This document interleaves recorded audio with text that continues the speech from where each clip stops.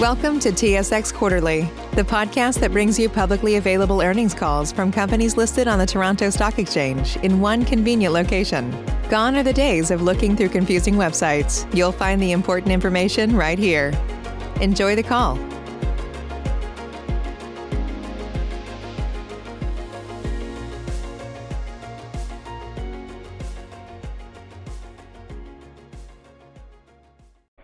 Welcome to the NFI 2021 first quarter financial results call.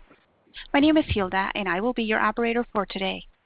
At this time, all participants are in a listen-only mode, and later we will conduct a question and answer session. During the question and answer session, if you have a question, please press star and then 1 using your touchtone phone. And now I would like to turn the call over to Mr. Stephen King, Group Director, Treasury, Corporate Development, and Investor Relations. Mr. King, you may begin. Thank you, Hilda. Good morning, everyone, and welcome to NFI's first quarter 2021 results conference call. This is Stephen King speaking. Joining me today are Paul Soubry, President and Chief Executive Officer, and Pipasu Soni, Chief Financial Officer. For your information, this call is being recorded and a replay will be made available shortly. On this morning's call, we will be walking through a results presentation that can be found in the Investors section of our website. We will be moving the slides via the webcast link, but we will also call out the slide number referred to as we walk through the deck for participants on the phone. Starting with slide 2, I will remind all participants and others that certain information provided on today's call may be forward-looking and based on assumptions and anticipated results that are subject to uncertainty. Should any one or more of these uncertainties materialize, or should the underlying assumptions prove incorrect, actual results may vary significantly from those expected. You are advised to review the risk factors found in NFI's press releases and other public filings on SEDAR for more details. We also want to remind listeners that NFI's financial statements are presented in US dollars, the company's functional currency, and all amounts referred to are in US dollars unless otherwise noted. On slide 3, we have included some key terms and definitions to refer you to as you review the information contained within the rest of this presentation. Of note, zero-emission buses, or ZEBs, as we refer to them, consist of trolley electric, hydrogen fuel cell electric, and battery electric buses. Equivalent units, or EUs, is a term we utilize for both production and deliveries. The majority of our vehicles represent one equivalent unit, while an articulated 60-foot transit bus takes 2 production slots and therefore is equal to 2 equivalent units. I'll now pass it over to Paul, who will recap the quarter. Thanks, Stephen, and good morning, everyone. Before I get into the details of the quarter, for those not as familiar with NFI, I'll quickly provide a little bit of background on our business, specifically our leadership position in zero-emission, battery electric, fuel cell electric mobility, and how we are driving the transition to a cleaner electric future, or what we call the ZEvolution. I'm now on slide 4. NFI is a total mobility solutions provider offering full turnkey solutions of our infrastructure installations, vehicle production, aftermarket support, training, and telematics. We have the strongest zero-emission bus offering in all of our core markets with the widest range of battery electric mass transit vehicles ranging from single deck to double deck, articulated, medium duty, and motor coaches. Our combined businesses has over 450 years of bus and coach experience, and we've been making electric buses for more than 50 years now. Our track record shows that we have been innovators and drivers of new technology for decades. We led the adoption of clean diesel, natural gas, hybrid electric buses in North America, all of which we may still make today, and we are now leading the transition to battery and fuel cell electric vehicles. Zero-emission buses represents about 10% of our first quarter deliveries, and our backlog is now at 18% being zero-emission.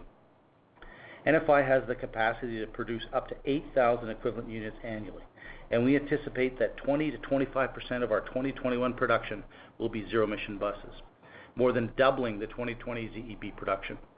On April 22nd, to celebrate Earth Day, we achieved a major electric vehicle milestone, including the completion of over 40 million service miles by our battery and fuel cell electric vehicles and the installation of over 200 electric chargers. Through this mileage milestone, NFI EVs have prevented nearly 112,000 imperial tons of greenhouse gas emissions from entering the environment, the equivalent of removing 23,000 cars from the roads of Canada, the United States, the UK, and New Zealand for 1 year.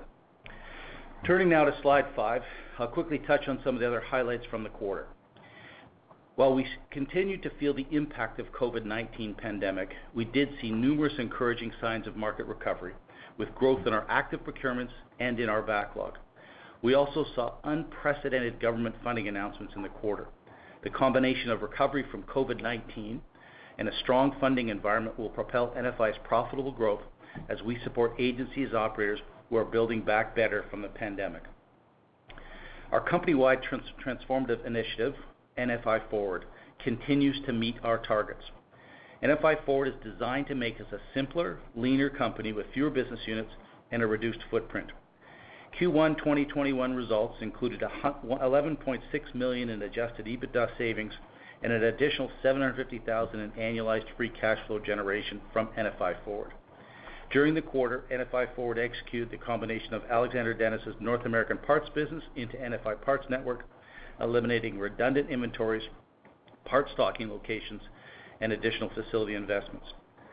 As part of our focus on deleveraging and strengthening our balance sheet, on March 1st we completed a 250 million Canadian dollar bought deal equity offering.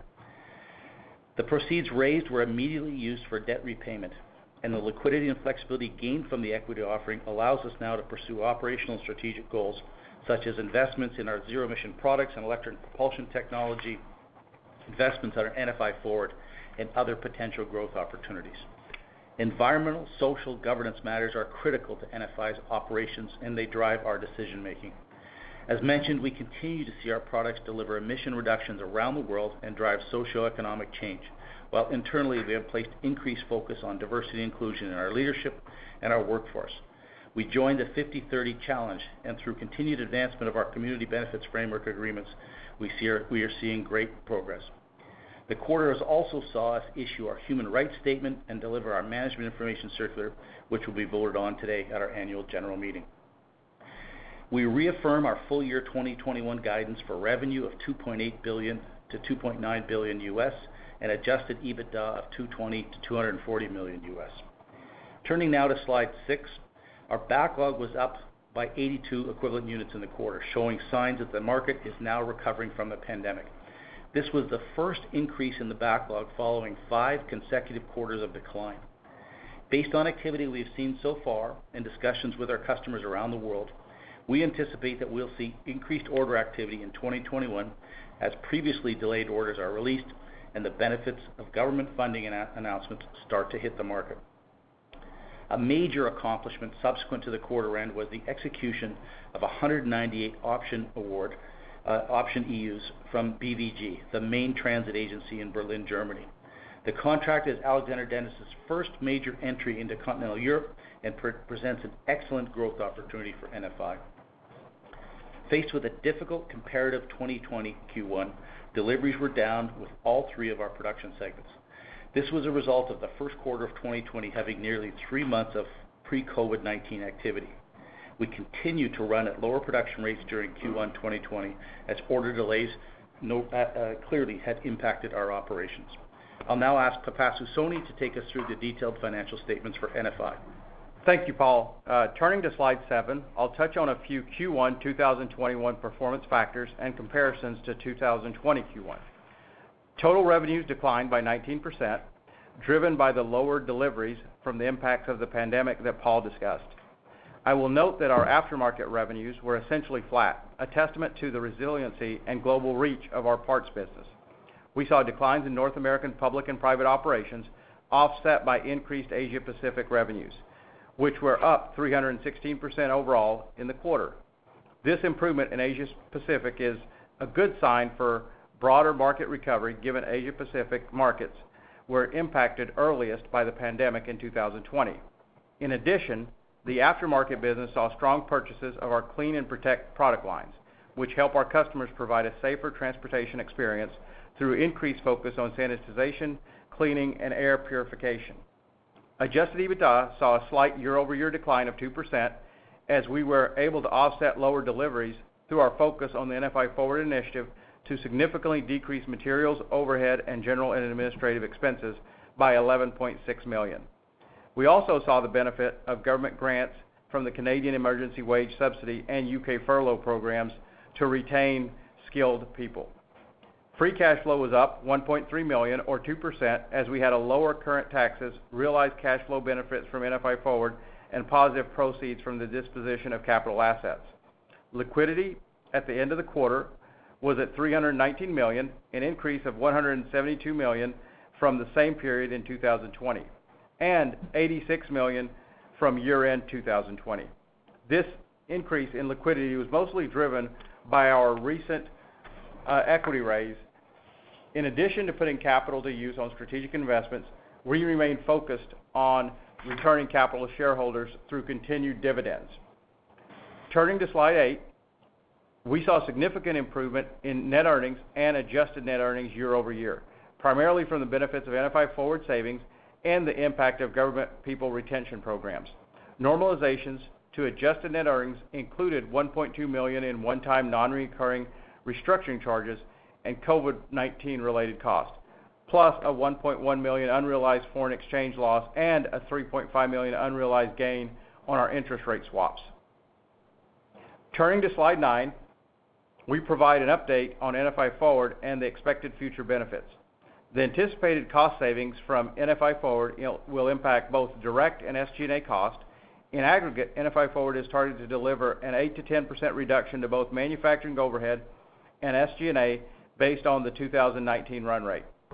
Since inception in 2020, NFI Forward has generated $28.6 million in adjusted EBITDA savings and an additional $1.75 million in free cash flow savings. Note that the additional free cash flow benefits are on top of the expected cash flow that will be generated from the adjusted EBITDA savings. We remain on target with our original plans and anticipate that we'll reach a run rate of at least $67 million in annual adjusted EBITDA savings by 2023, plus an additional $10 million in annual free cash flow savings. These cost reductions will generate significant leverage. As markets recover, we'll grow revenues on a lower fixed cost base, which drop through to adjusted EBITDA. On slide 10, we provide a summary of our 2021 guidance, which we have reaffirmed for revenue, adjusted EBITDA, and cash capital expenditures. Today, we're providing an update on our adjusted effective tax rate. I also wanted to add a comment on seasonality. We anticipate year-over-year revenue and adjusted EBITDA growth in the second and fourth quarter, while the third quarter will be flat to slightly down. A reminder for listeners that in 2021, Q2 and Q3 will be a 13-week periods, while Q4 will be a 14-week period, for a total fiscal year of 53 weeks. Turning to slide 11, I'll explain some of the dynamics we're seeing with our tax exposure as our financial results recover from the pandemic. Our North American tax structure includes minimum tax components that are more fixed in nature, plus variable components based on profitability and the impact of non-recurring, discrete, or one-time items.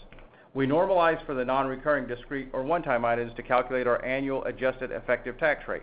The current tax structure does cause us to have fixed components in both BEAT and FTC-related taxes. BEAT, which is the U.S.-based erosion and anti-abuse tax, and FTC generate significant impacts to our tax rate based on our pre-tax earnings versus other Canadian companies. We are investigating options to exit this structure. Based on our 2021 guidance, management expects NFI's annual minimum fixed tax expense will be between $18 to $22 million, while its variable taxes will be based on a range of 21 to 23% of adjusted pre-tax earnings. These ranges are based on current tax legislation, and they do not contemplate the impact of potential future tax changes being considered by governments in the UK, the US, and Canada. Finally, I'll comment that NFI is not immune from the impact COVID-19 is having on global supply chains. Delays in supply production, global shipping and freight challenges, and supply and demand imbalances for many parts and components, including a worldwide shortfall of semiconductor chips, have all created supply chain challenges. NFI does not source semiconductors directly. Rather, our chip requirements is for parts and components that we acquire from suppliers. Bus and coach demand is much lower than automotive and truck OEMs, and as a result, the shortfalls have not had a material impact on our production, but a lack of consistent supply in parts and components could cause adverse impacts to NFI's remaining 2021 production schedule and part sales. I'll now turn the call back over to Paul to discuss the factors driving our 2021 guidance and longer-term outlook. Thanks, Pipasu. Excuse me. Turning to slide 12, the first quarter of 2021 was a period that launched unprecedented government support for public transit in Canada, in the U.S., and the United Kingdom. In Canada, the government launched the largest public transit investment program in Canadian history that will see $14.9 billion invested in public transit, with $2.75 billion dedicated for zero-emission procurements. The program includes $5.9 billion in dedicated project starts in 2021 and ongoing permanent funding of $3 billion per year beginning in 2026 and 2027. We're very excited about the development, as based on our U.S. experience, permanent and predictable public transit funding gives transit agencies much better visibility so that they can plan current and future multi-year procurements. In the United States, the proposed $2.3 trillion American Jobs Plan includes an 8-year program with $85 billion for public transit, $174 billion to win the EV market, and a commitment to replace 50,000 diesel transit vehicles with electric vehicles. The U.S. government continues to work on a 5-year Invest in America Act, which is the proposed replacement for the current FAST Act, the federal act by which transit vehicles are funded in the United States. The U.S. government's Coronavirus Economic Relief Transportation Services, or CERTS program, was created to support transportation service providers affected by the COVID-19 pandemic. For the first time, this program now includes up to $2 billion in grants for motor coach operators. This is an important stimulus for many of our private motor coach customers who saw significant declines in revenue from the pandemic and who are now starting to resume operations as travel, sporting activities, and conventions return. In the UK, the government continues to unveil details of its national bus strategy, and we will see more than 4,000 zero-emission vehicles put into service in the future. During the quarter, the Scottish Government launched an ultra-low emission bus scheme, or SULEBs, that provides funding for the purchase of electric vehicles. ADL has already received orders for 172 electric buses from operators using this program. In addition to these major funding announcements, on Earth Day 2021, each of Canada, the US, and the UK announced new major greenhouse gas emission reduction targets for 2030 and 2035. The combination of reduction targets and strong, stable funding bodes well for NFI's near and long-term success as we leverage our leadership position in core markets and our growing operations in Europe, Asia Pacific to drive profitable growth and free cash flow generation. Although the proposed legislation announcements are encouraging for the future of public transit, we do not yet have all the details of when the proposals and funds will materialize and the expected timing and impact on orders and financial performance. NFI will continue to monitor and provide updates as appropriate through its quarterly and regular disclosures. On slide 13, we provide an update on the North American bid universe. As mentioned earlier, an encouraging sign is the 14% improvement in first quarter active bids as compared to the fourth quarter of 2020. A reminder that active bids are procurements where we have submitted a proposal and that are already in progress, or submitting a proposal that has been released, meaning they have most significant near-term impact on awards and operations. The forecasted 5-year North American industry procurements developed through detailed discussions with transit agency was down slightly, about 8% from the quarter of 2020. This decrease is primarily a result of the increase in active bids combined with the transit agencies revisiting their capital plans as they evaluate the impact of COVID-19 and they look to the new government funding announcements and adapt that to their zero-emission vehicle strategies. As customers evaluate their electric vehicle transition plans, some of those procurements for traditional propulsion have slowed in the interim. We anticipate that the forecasted 5-year industry procurement will increase in 2021 as transit agencies and operators learn more about and are able to access the multi-billion-dollar government funding programs. As of 2021, at the end of 2021 Q1, 6,424 units, or 27.5% of our total bid universe, is zero emission, highlighting the ongoing evolution to zero emission buses and coaches. I'll also note that in addition to the traditional request for proposals and the procurements, we continue to see an increased usage of purchasing schedules, which include state and national contracts and a cooperative agency purchasing agreements. These schedules allow multiple operators within a prescribed region or defined list to purchase buses, typically in an expedited basis. NFI is currently named on over 20 of these purchasing schedules, either directly or through our ARBOC dealers. We've received more than 600 vehicle awards from these schedules since 2018, which highlights their growing use by North American transit agencies as an important procurement tool. Please note that these schedules are not recorded in backlog, as they do not have defined quantities for NFI or any other OEM. Once a customer makes a purchase under one of these agreements, the purchase of the units is immediately recorded as a firm order. Turning to slide 14, NFI's projected trajectory over the coming years through 2025 targets is shown. We are well positioned for the near and long term with expectations for growth, getting to $3.9 to $4.1 billion in revenue and $400 to $450 million in adjusted EBITDA by 2025. Our performance will be driven by, first, our focus on bus and motor coaches. We have strong public and private customer base with long-standing relationships. In addition, we will continue to grow new markets through Alexander Dennis and ARBOC. Second, we have one of the largest aftermarket bus and coach parts businesses in the world, supporting our 105,000 vehicles in service and delivering recurrent revenue part stream. This segment of the business will help underpin our 2025 targets. Third, we have the largest zero-emission bus capacity in North America and the UK, with proven track record in delivering electric vehicles, and we will lead the market's transition to a zero-emission future, with expectations that 35 to 40% of our 2025 production will be higher priced and higher margin zero-emission buses, more than tripling what we had in 2020.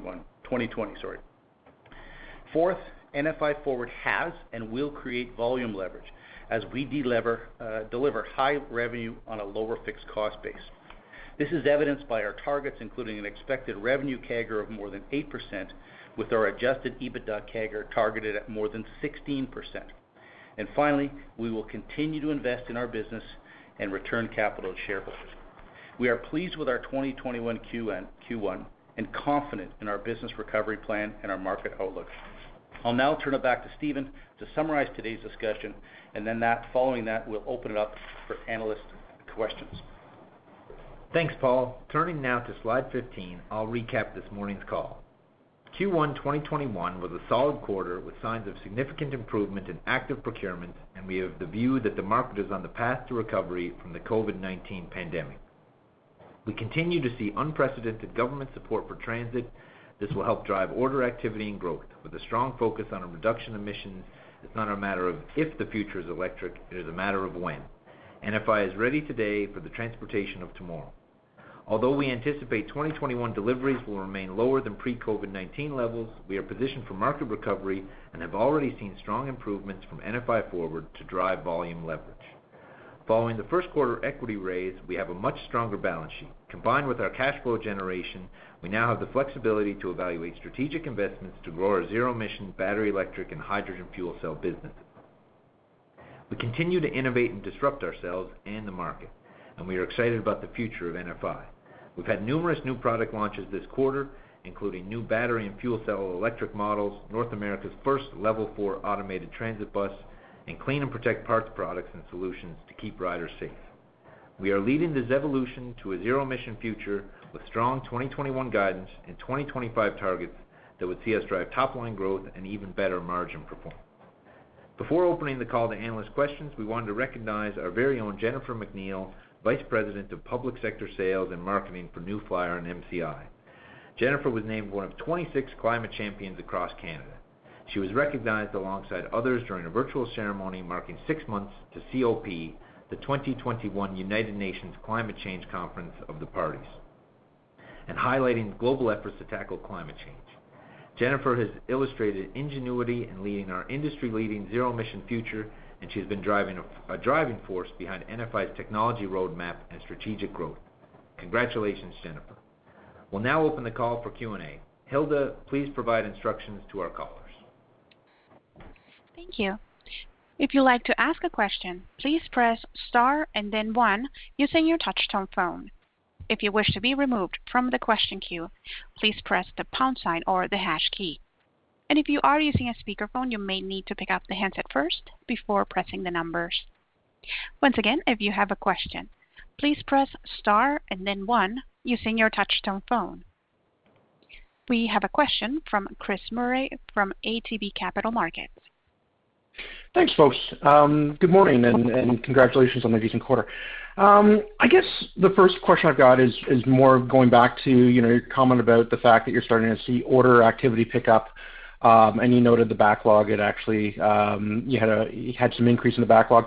Can you talk a little bit about expectations for order intake over the next couple quarters? And is there anything that you're seeing in that order intake that could actually drive you above your guidance for 2021?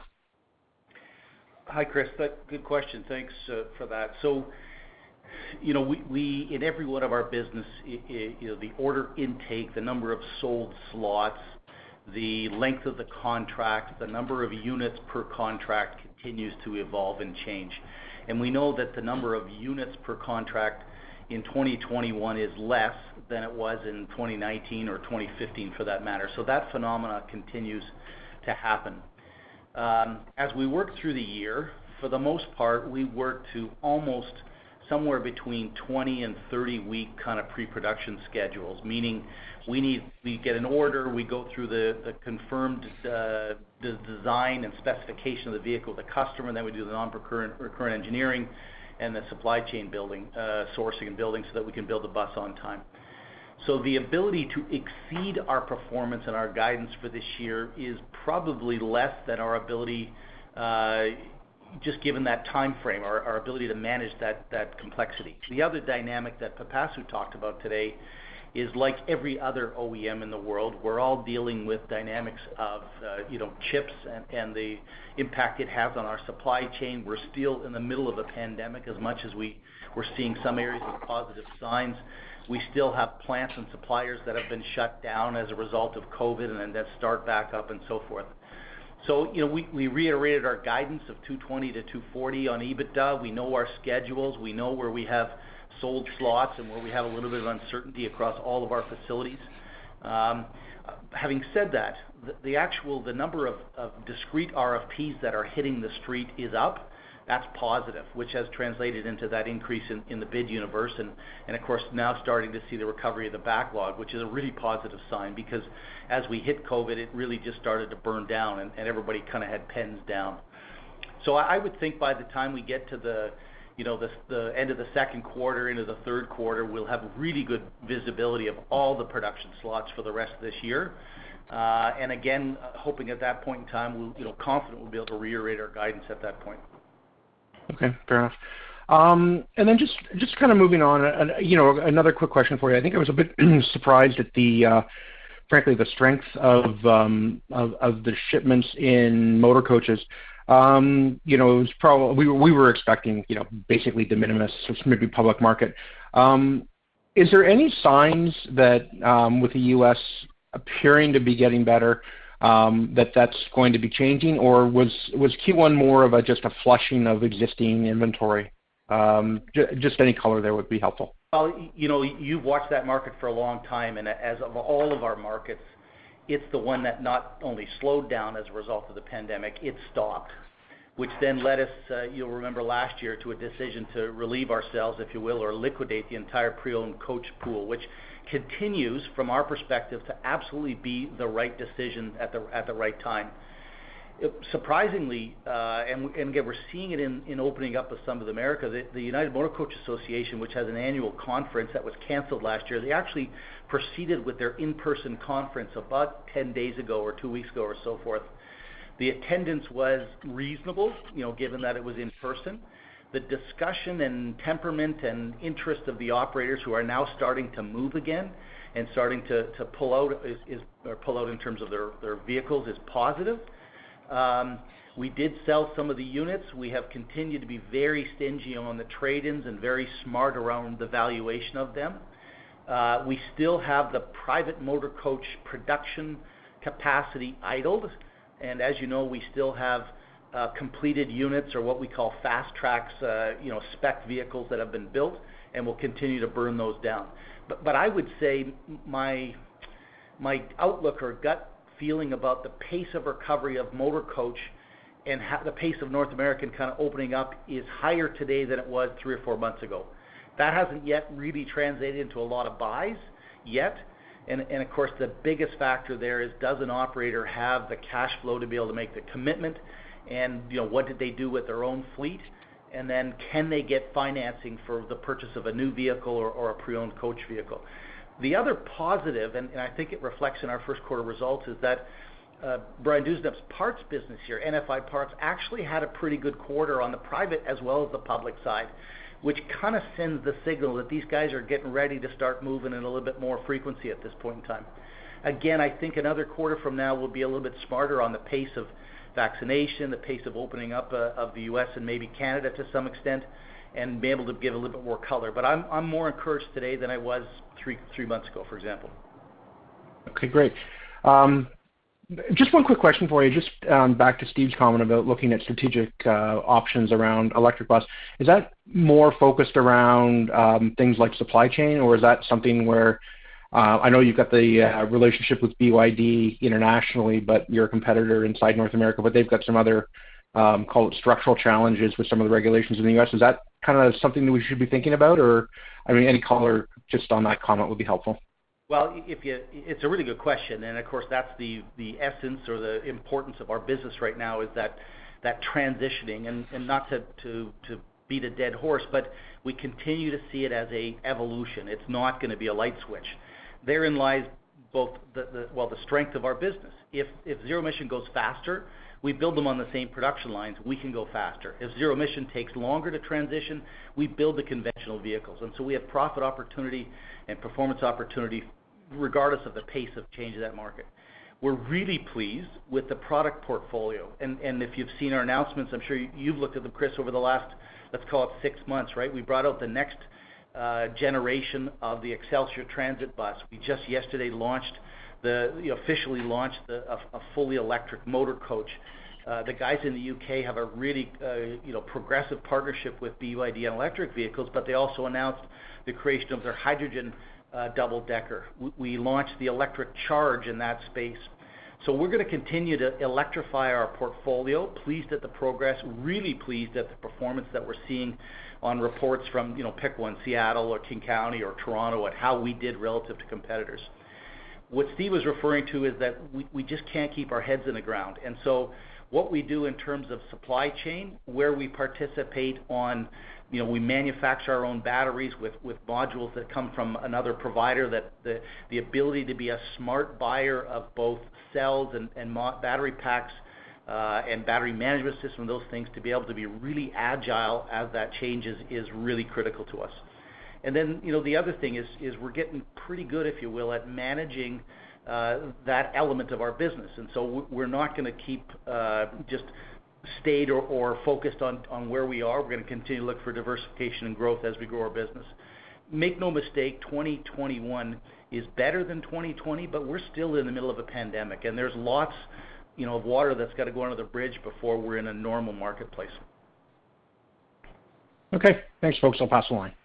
Thanks, Chris. Thank you. Our next question comes from Nauman Satti from Laurentian Bank. Hi, good morning. So my first question is towards the active bids. I know that it's up in the U.S. market, but if you could just provide some color on the U.K. market. I know you don't have an active bid universe there, but are your sales team taking more meetings than what they used to take, or what's the environment like in that market?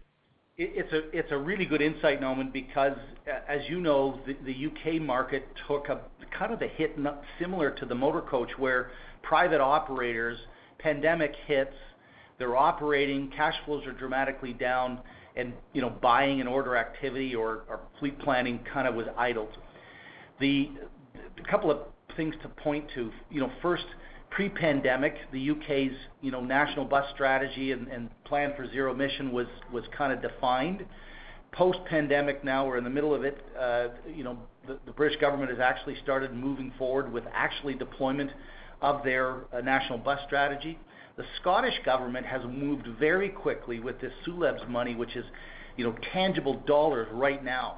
And so our sales teams in the UK have actually been fairly positive and fairly busy at going out and trying to work with these customers, because they kind of idled their purchase activity for almost a year to a year and a half, as we managed our way through the pandemic. So while we don't have the same kind of bid universe because they're commercially negotiated, they're not all publicly registered RFPs, we are really encouraged by the UK and the pace at which that market will recover. The fact that there's government money behind it is truly helpful to allow those private operators to start moving out.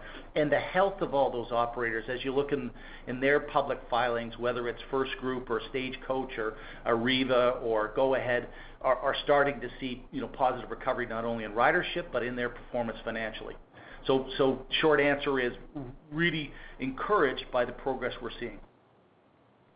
Okay, no, that's great to know. And just on the supply side challenges that you have, I'm just wondering that in terms of timings and delays, that's one thing, but are you seeing any cost pressures as well? Because we've seen in some commodities like steel prices have gone up. Are they impacting you on the cost side in any way, or that's still the same? It's a really good question. So, first just on timing and delivery, of course, every business that works internationally or that buys either outside of their own country or wherever has logistic challenges, has the whole computer chip challenge and the implications that has. Supplier X that builds Y for us has shut down for a week because of COVID in their plant, and on and on. So we've got all that kind of stuff. So far, that has not materially impacted our business. Sure, we've adjusted production schedules, we've pulled units forward, we've pushed units back, we've level loaded our factories as best we can, and that will continue. It hasn't materially affected our business, but we're eyes wide open at trying to manage that. Of course, our quantities are nowhere near what you would see in a truck factory or a car factory. From a cost perspective, remember how the vast majority of our stuff is costed. We are bidding based on costed bill of materials, and so the margin on the work that we are bidding today was based on us developing a costed bill of materials at some point previously at a certain cost point and so forth. Going forward, as we see increases in either commodities, parts that have chips in them, whatever, we are then increasing the cost and then therefore increasing the sale price on bids going forward. So not to say it won't have an impact on us, but it won't be a material impact at this point in time that we don't envision. Okay, no, that's fair. That's good color. And just maybe a last one from my end. So you have reaffirmed your guidance. I'm just wondering that there's a component of government grants. How are you thinking about that? Let's say if the grants fall off, is the idea that going forward the revenue will be enough to absorb all those costs, or you think that if the grants are not there, you can take out those costs? Well, effectively, the first part or the first statement you made is the way we're focusing.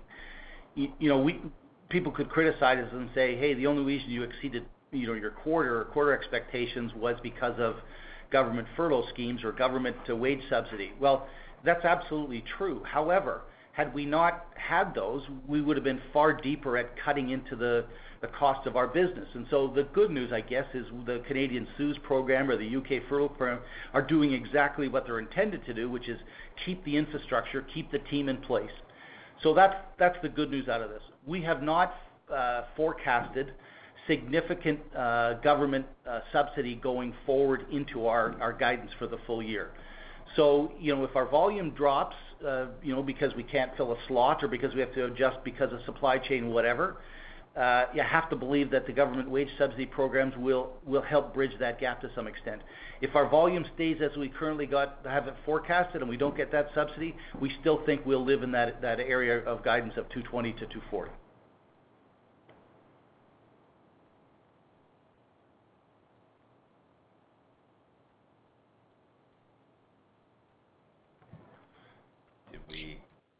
Are you still there? Yeah. No, that's great color. I'll get back into the line. Thank you. All right. Thanks, man. Thank you. Our next question comes from Maggie MacDougall from Stifel. Good morning. Hi, Maggie. Thanks for taking my question. So I'm wondering, looking at this slide in your deck at all the various government incentives put in place, and it seems like there's new ones being announced every day in support of zero emission transportation development and growth. If you're starting to see any of those influence your backlog. So it was noted that 18% of your total backlog is now zero emission products, and that's up from 6% at the end of last year. Wondering if this is just kind of, natural movement, or if some of these initiatives have actually started to push that up. Sure. So I'll start, Maggie, and then get Paul to jump in. So I think the one that we've seen so far initially has been the SULIB, the Scottish Ultra Low Emission Bus Scheme. So ADL was able to be named on 172 units in the UK and Scotland from that program. And then on the others, it's we're still, I think everybody's still looking at what these government programs mean and what the funds are going to mean. I think overall, outside of the recent government announcements, we are starting to see agencies make that migration from, before they were doing pilot programs or smaller, initial electric bus testing programs. And now, so that was, kind of 5, 10, 15, 20 units. Now they are starting to move towards kind of more the 50 to 100 unit type orders. But that migration is going to continue to take time as bigger cities kind of do those initial orders for larger EVs, and then secondary cities will take more time over multiple years. And I think that's what a lot of this government grant money and government support money, it's a long-term vision to drive adoption and to drive zero emission procurements. So we haven't seen, a lot of drive yet in 2021, but I think we expect, we'll see increased order activity in the second half of the year, and then, through 2022, through 2023 and beyond. Hey, Maggie, Paul, just a little bit color to add to Stephen. The reason the Scottish program has grabbed immediate traction is because they're private operators that we're negotiating with. So their ability to take the announcement and convert that to an order is a matter of days, weeks, or months, as opposed to North America, where a government announcement then has to trickle into a process of what the actual program looks like, and then the transit agency has to adapt or modify or embed that in their actual fleet replacement plan. Then they got to put an RFP on the street.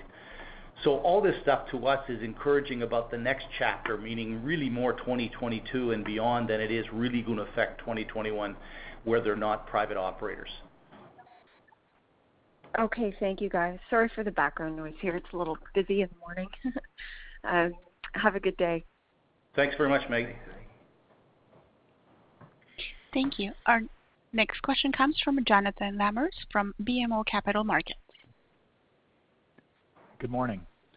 Hi, Jonathan. Paul, hi. On the Excelsior Charge NG, you mentioned that New Flyer is assembling its own battery packs. Is New Flyer also assembling the modules, and what other parts of the powertrain is New Flyer doing in-house now? No, that's a good point. So if you walked, I know you've been there, but if you went to for example, our Anniston, Alabama facility, you would see a dedicated cell set up in the plant where we buy a module. Today that module comes from Exalt Energy, and the battery management system associated with it comes from Exalt. We then are taking those individual packs, if you will, and embedding them into we nickname it juice box, but effectively a battery container with a certain kilowatts of power. And there are X number of battery containers on the individual buses. So we are doing effectively the assembly or manufacturing of the ultimate pack that goes on the bus and buying the component modules. As I think we've talked in previous calls and investor discussions, we continue to look at the strategy associated with cell sourcing and ultimately where that comes. We today use pouch cells in both our New Flyers, our Equus charges, and our MCIs. And we are clearly evaluating, back to my point in kind of our initial discussions, our desire at this point, just because of the pace of change, the cost reduction, the global manufacturing dynamics, we're not going to be in the cell manufacturing game. In some cases, we may want to be into the cell packaging game, but today we are not. And we want to be the smartest, agile buyers. Now, with respect to the other stuff, Our largest partner, for example, on the New Flyer program from a propulsion standpoint is Siemens. So we will buy the powertrain and the electric motors and other things from Siemens to be part of that. So our job is effectively to be the system integrator of all that stuff. Does that help? Thanks, Paul. And for the zero-emission transit bus work, are you finding that the customers are more amenable to a standardized bus model, or do they continue to require highly customized specs like certain seat layouts and component systems? And I know you and I have actually had this conversation a number of times. We have not seen any progress towards a standard seat layout, a standard window tint or thickness, the standard camera layout, a standard, whatever. And so therein lies, that continued challenge of production and engineering and sourcing efficiency. The good news is that's what we're built on. That's where we've been really successful, is that high degree of rapid deployment of technology based on that customer specifications into our vehicles, and then getting it into service, and then of course supporting them through that. And of course every customer is different. I can honestly say that we haven't yet seen any progress towards, do you like my bus and how many do you want, whether it's in the UK, even in Asia, or North America, in any way, shape, or form. We still see a massive degree of customization. And of course, in today's environment where the orders have been smaller, the non-recurrent engineering for a 5-bus order is the same amount of time as the non-recurrent engineering for a 50-bus order. Therein lies some of the the challenges around flexing the cost base. The other dynamic is that we have a cost base that today supports conventional buses, but also a cost base that's supporting zero emission, which is why this NFI initiative was so important to really take a bite out of our overhead and SG&A, and that's been very successful. Thanks. Yeah, I would think the customization is a real competitive advantage and barrier to entry for New Flyer. And just a quick question on the slide at the end with the market share gains for coach and ADL. Those were very impressive in 2020. Have any of the competitors left those markets? I'm just thinking about your 2025 guidance and what you might be assuming for the shares there. It's a good question. We haven't seen anybody leave. We've seen everybody stumble. Us included, if you will. The market share on New Flyer continues, I think, really to be underpinned by the fact that we can sell any kind of propulsion today, and not all of our competitors can do that. Some of them can only provide a battery bus. Some of them cannot provide, whether it's an articulated or a double deck. In the motor coach space, I think we have softened the blow in our business way, selfishly or maybe inward looking, but better than any of our competitors. And the fact that we now have New Flyer and MCI together as one operating entity and they're able to take cost out, our ability to kind of manage our way through that, to continue to provide the field service support and all that parts has been really, really good. The UK market, we haven't seen anybody leave. We saw one company up there that's owned by Ashok Leyland, let's call it maybe stumble a little bit on some of their issues. We saw one of the other competitors, Wrightbus, go through a Chapter 11 or an administration process and is recovering, really betting their business to some extent on a hydrogen future, where we continue to believe we've got to be propulsion agnostic. So a long way of saying nobody's left. I think some of them are hurting way more than we are. Again, pleased the fact that we're a diversified business, that we kind of handle the blows and the punches to some extent better than anybody else has. Yeah, I guess, Paul, the only one I know, Van Hool, a few years ago had talked about putting a U.S. plant. Yeah, and they've stopped that. But they haven't left the market. They're still importing vehicles from Macedonia, which in itself causes some challenges. But nobody's left. Thanks for your comments. Thanks, Jonathan. Thank you. Our next question comes from Cameron Doerksen from National Bank. Thanks. Good morning. Hi, Cam. So a question for Pipasu, just on the, working capital in Q1. I guess the cash flow investment and working capital was really high, I guess mainly due to the payables change.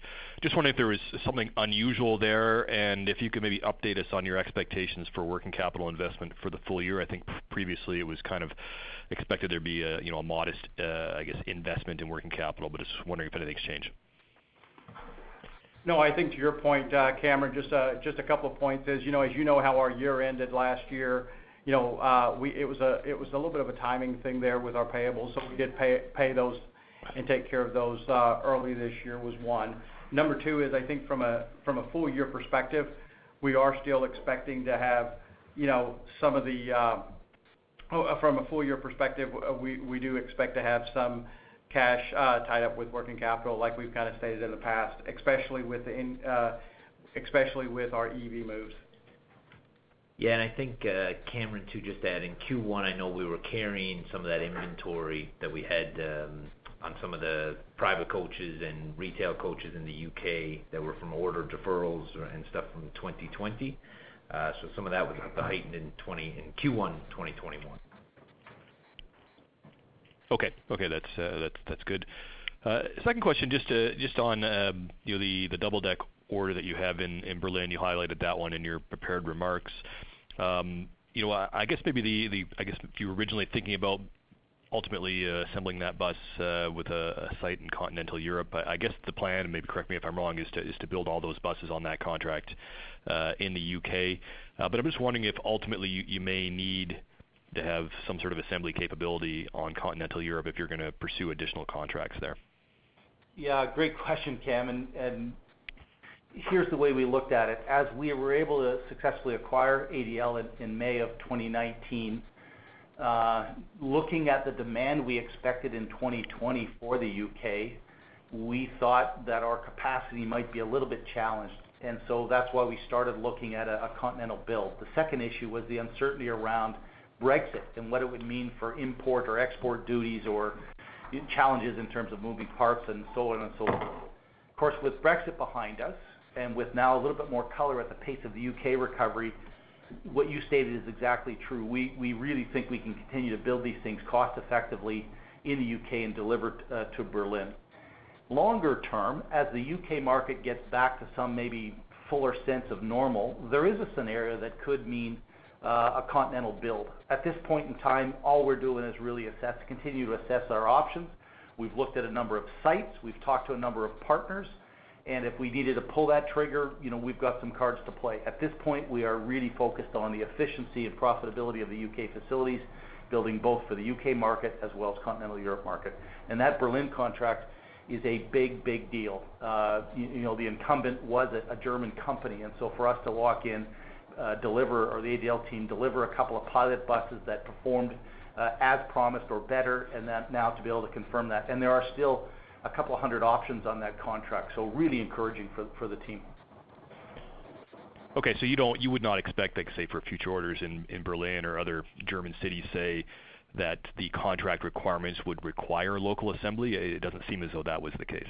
We have not seen that. Now, of course, protection dynamics around the world on the recovery has changed a lot of different places, and ours included a lot of industries. At this point in time, we don't have a build in Germany or a build in continental Europe requirement, and quite honestly, haven't seen talk of that at this point at all. Okay, no, that's great. Appreciate the time. Thanks very much. Thanks, Cam. Thank you. Our next question comes from Daryl Young from TD Securities. Thanks. Good morning, guys. First off, just with respect to following up on the Europe discussion, we've seen some big headline numbers around hydrogen investment in Europe, and just wondering if you've seen any shift. And I think you actually mentioned one of your competitors is sort of banking on the hydrogen shift, but you could just maybe talk about the dynamics there versus full battery electric and what you're seeing on the ground. Yeah, so let's focus a little bit to start on the UK market. There are some hydrogen buses being sold in the UK today. Most of the EVs or zero emission buses are batteries, and of course our strategy today continues to be to work with BYD, and as you know, we announced previously that later this year we will complete the process by which we're actually going to assemble the chassis on behalf of BYD, put them on our bus bodies and deliver them. in the evolution of the propulsion system strategy at Alexander Dennis, Paul Davis and the team are building on New Flyer's success of embedding hydrogen fuel cells into a double-deck vehicle. And I believe by the end of the fourth quarter of this year, we'll be in trials on that vehicle. It is an interesting opportunity. This strategy of being propulsion agnostic continues to play well for us, and we continue to believe there is no one-size-fits-all. In continental Europe, where today we are really a niche player, right? We've sold double decks into Switzerland, now into Germany. The ability to provide a diesel going forward, to build a clean diesel or a battery electric vehicle, or now a hydrogen fuel cell, I think is going to be important. We're not going to be selling buses in every city in Europe. We are very much where there's high volume, high density, and where double decks makes a whole bunch of sense in there. At this point in time, we really don't have a single deck strategy for Europe. The ability to provide hydrogen will play well. And of course, all you got to do is get involved in the debates about whether hydrogen makes sense in the future, whether it's blue or green hydrogen, where they get it from, do they make it themselves, and so forth. That has to play out in every municipality and the politics of every country and region. But the ability to provide that, I think, is important for us, and we're going to do it. Great, thanks. And then just one more. With respect to some of the new players that have entered the market through SPACs or other means, can you just remind us how long the process is to get a Buy America compliant bus, and whether you've seen any new entrants looking to start that process? So just to go back to step one, and not to be too simplistic about it, there is no certificate from the government that says you're Buy America. We've heard some people talk about, I am Buy America compliant. Well, quite honestly, every contract, every build has to be Buy America compliant and meet two major criteria. One is the material content has to be a minimum now of 70%. And the second thing, there's a whole bunch of tasks that physically must happen in the United States for it to be Buy America compliant. Simple example, we can't put a door on a bus that's built in Canada, because that has to be physically done in the United States. There's a whole list of tasks. So that's the ground rules of which we play. That's how we've evolved our business. That's how we've evolved our supply chain over the years. That's how we've moved some of the fabrication capability to our facilities or to suppliers in the United States. From a startup story, if you will, or a new story, not to pick on them, but our friends at Proterra, for example, that business has been around for, I think, 14 or 16 years. They have 600 vehicles on the road in that period of time. And of course, their supply chain, their manufacturing, just like everybody else, has to evolve over that time. The bigger issue then is to be able to access the federal funds. Is all of those vehicles actually have to go through the Altoona track testing, which is the sanctioned track by the FTA. And getting through Altoona can be up to a year long before that happens. And it's not like you test one bus and they're all passed. Every different variant has to be tested to the Altoona standards. So the ability to scale from a new startup or so forth is not as simple as it may seem on paper. In terms of startups or new guys that have come through SPACs, we saw Proterra go through or in the process of a de-SPACing process, but they're already in the space today. Lion Bus, for example, another Canadian company that's in the process of de-SPACing, they don't make the kind of vehicles that we make, so that's not really a competitive dynamic. The other one that has come through the SPAC process that really maybe is targeting some of our opportunity is a company called Arrival, which is a UK company that went through a de-SPACing process. I think they're complete now, and are talking about delivering a single-deck, low-floor transit bus. There is no announced plans for them of testing that in North America. I know they're going to be testing their single-deck vehicle, I think with a customer in the fourth quarter of this year. So again, sorry to ramble a little bit, but does that give you a little bit of color of kind of it's not like a guy shows up and says, do you like my bus? How many do you want tomorrow? Yeah, no, that's the great color and fits with what I was expecting. So much longer time horizon to come to market. Thanks. Thank you. And at this moment, we show no further questions. I would like to turn the call back to Mr. King for final remarks. Sorry, we do have one webcast question. I'm just going to read that aloud, and then we'll wrap it up. So our webcast question: how can NFI move quicker to take advantage of the EV momentum in terms of manufacturing ramp-up and profitability? It's a good question. If you dive deep into our materials and our business, we are already delivering zero-emission vehicles on all of our production facilities and all of our models. So it's not like we have to create a new product. The second issue then is, if EV adoption goes faster, we don't have to convert our production lines anymore. We have already made the investment to build a diesel, a hybrid, a natural gas, an electric trolley, a fuel cell or electric, all on the same production line. And so we're talking about mix change on the product line as opposed to having to change the product lines. We've already invested in all the charging or hydrogen infrastructure in our facilities to be able to fuel buses or charge buses and so forth. We've already trained all of our sales force and field service teams to be able to support those products in the field. So kind of the way we've positioned our business is, if it goes faster, we're ready. If it goes slower, that's the business we're in today. We will continue to push and evolve the product introductions as the market changes, as battery technology evolves, electric motors and systems and so forth evolve. But it's not like we have to turn our business to capture the market share going forward. We're already playing that game, in fact, leading it in market share today. So thanks for that question. I think it came from a gentleman named Phil Simpson. Thank you. All right, back over to you, Steve. Okay, thanks, Paul. So thanks, Paul and Pipasu and everyone for joining us today. Before we wrap, just wanted to remind everyone that we'll be holding our AGM, our annual general meeting, virtually at 1 p.m. Eastern. Details on how to join are posted on our website. And I'll also note that our 2020 Environment, Social, and Governance Report, or ESG, will be released later this month. Thank you, everyone, for joining us today. We will now terminate the call. Thank you. Ladies and gentlemen, this concludes your conference call. You may now disconnect. Thank you.